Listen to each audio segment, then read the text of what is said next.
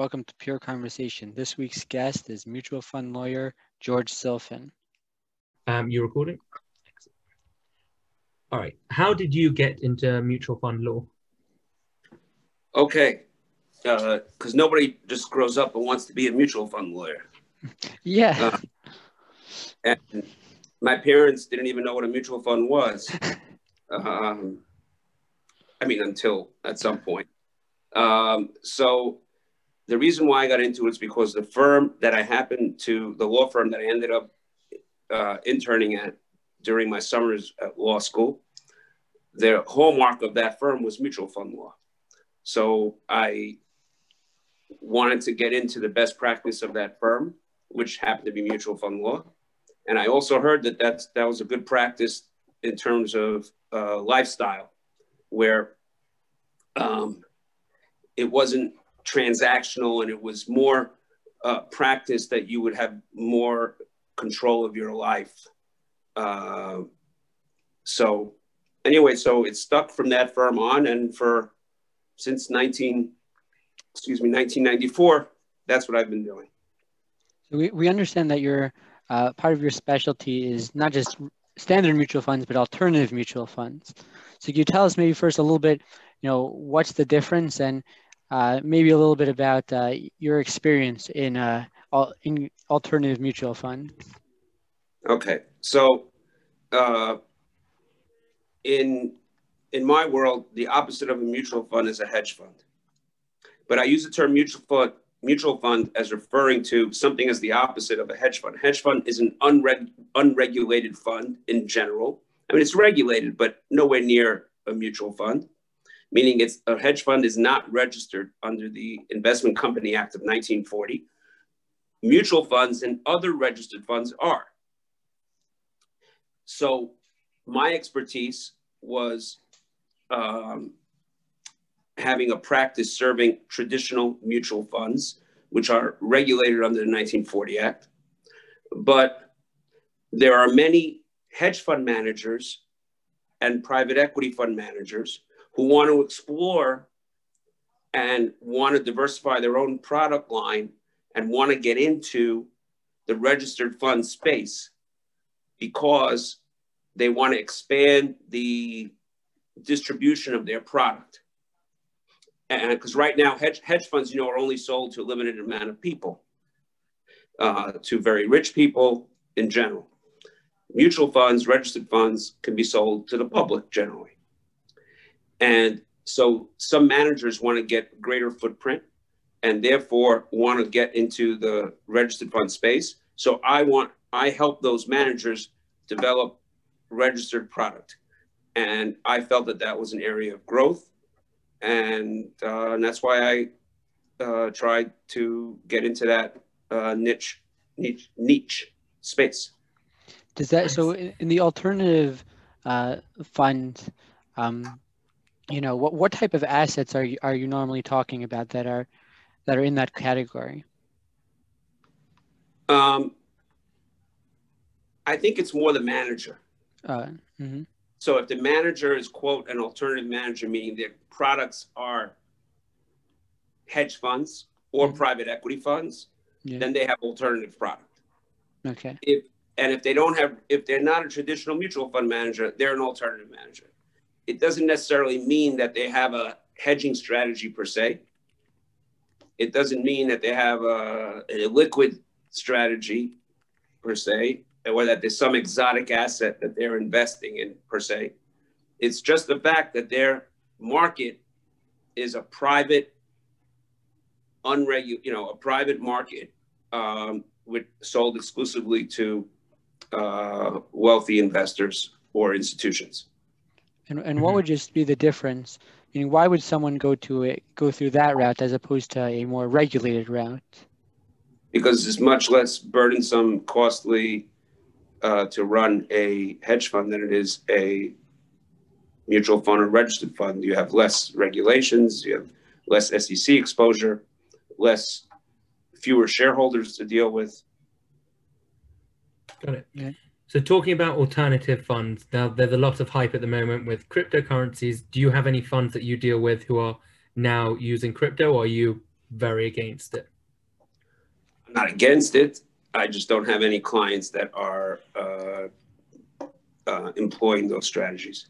Mm-hmm. And do you think that will change now with a lot of I thought people it would looking change into it?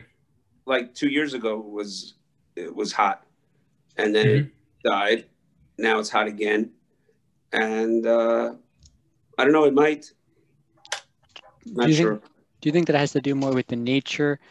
Meaning, there's a lot of debate, and I see that, and I find some odd things in terms of like how that the government views cryptocurrency as almost like a commodity.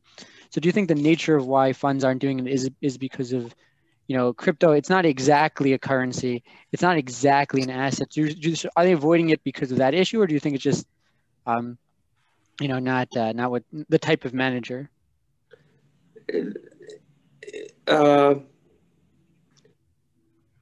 I think managers have their expertise, and if this isn't their expertise, that's not what they looking to manage. You know, managers that I deal with are debt managers, credit managers, global long short equity managers.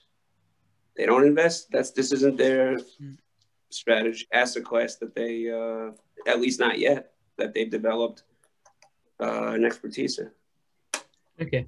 And so what is the process of building a mutual fund? Like, it's some of the key steps. Key step is, first, the most important thing is, and I tell clients who are think about doing a registered fund. Remember, mutual fund, by the way, they keep using the term mutual fund. Mutual fund is an open-end registered fund. You can have a closed-end registered fund. An open-end registered fund is one that you go in and out of. You can go in and out every day at the value of the portfolio. Mm-hmm. Closed-end fund, you can't go out every day. You could go in, but you can't go out every day by definition. That's what makes it closed-end. Some closed-end funds trade on stock exchanges, and that's how people get liquidity. Some closed-end funds, they do tender offers to give people some liquidity to come out. And they buy back shares at value to let people go out. So anyway, so in doing a registered fund, the first question that I ask any client is, how are you going to sell this fund? I'd love to do product, but I want to make sure you're going to tell me why do you think you're going to be able to raise $100 million, let's say, over the first year or so? Because I really think you need $100 million in order to at least break even to run one of these kinds of products.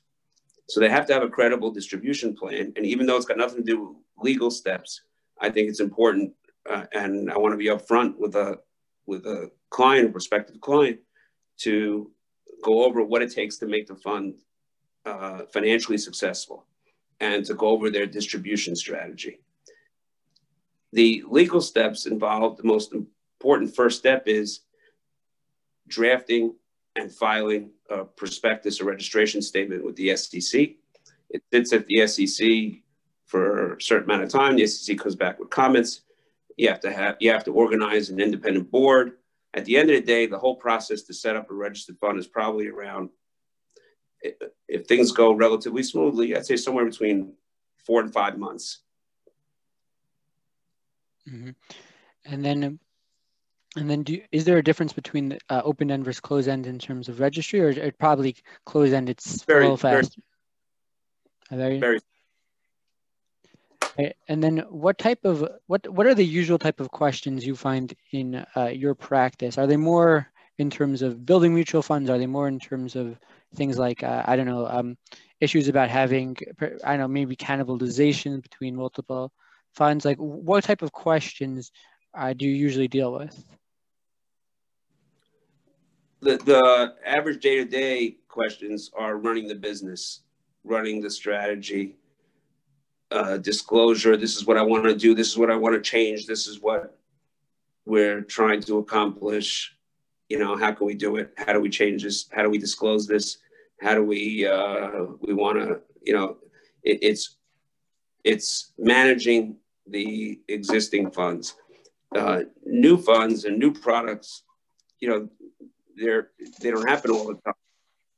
And then once you start the fund, you're dealing with more managing again. So helping clients manage the day-to-day of disclosure, dealing with investor questions, dealing with service provider questions, dealing with portfolio manager questions, dealing with helping the board get ready to satisfy its responsibilities. Right. And then I had a follow-up question. There seems to be a lot of conflict. Meaning, if someone has multiple funds, a company or a manager, there seems to be like a lot of conflict that goes on with it. For example, let's just take, for example, like Vanguard. I don't know if you, but Vanguard has hundreds, maybe even thousands of funds, mutual ETFs, etc. So the question is, being that some funds that have one strategy and other funds have other strategies, isn't there sort of a conflict of interest where sometimes maybe one fund might leverage the fact that another, you can have conflicts when you have multiple products, especially you could have conflicts if you have multiple products with the same strategy. You could have conflicts in multiple products with different strategies. You could have conflicts with the same strategy because, let's say, there's some opportunity available and there's a limited amount of it, and you let's say an IPO or something, and it's eligible to go into the two funds that you manage that have the same strategy. Which fund gets that IPO? Which fund gets that investment opportunity if it's suitable for both funds? And there are so that has to be managed, and all credible managers have what's called an investment allocation policy, where they're required by law to allocate their opportunities fairly and equitably. They take into account cash available, tax requirements of the client, of the fund, of the fund's investors. They take into account risk tolerance. Some funds may look like they have a similar strategy, but they have a greater risk tolerance. So all these factors go into, and the most important thing is you have a policy. And if a particular acute conflict comes up, then you try to document. If you're accepting away from your normal policy of allocating pro rata, you have to document a rationale as to why you're doing so, in case somebody like the SEC comes and asks. Got it. And then I guess a final question to wrap this up. Recently I saw an article that there are more funds than there are, things in the stock market. Suddenly there are more pure mutations of the market than there are in the market. Is there too much? Is the market too saturated? What do you think the future is this industry? It's exploding beyond anyone's wildest dream in the last 10 years. I think the consolidation is going to continue. You're going to see funds consolidate, many funds. There'll be fewer funds. We have too many mutual funds, but I don't think we have too many alternative registered funds, what I call public alternative funds, closed-end alternative funds. Those there aren't that many of, and I still think there's room for growth there. But I think when it comes to mutual funds, regular mutual funds, I think the market is saturated with product. And what's going to happen is whichever funds are the hot funds that have the greatest Morningstar rating this year and are the hot funds, those are the ones the assets will chase. And others, will lag. All right, thank you very, very much, George, for your time. Really, really insightful information. So thank you for providing that to us and for our listeners. And I definitely have learned a lot, and I hope Joseph and the rest of our listeners will do. So thank you so much for joining us. My pleasure. Thank you very much for having me.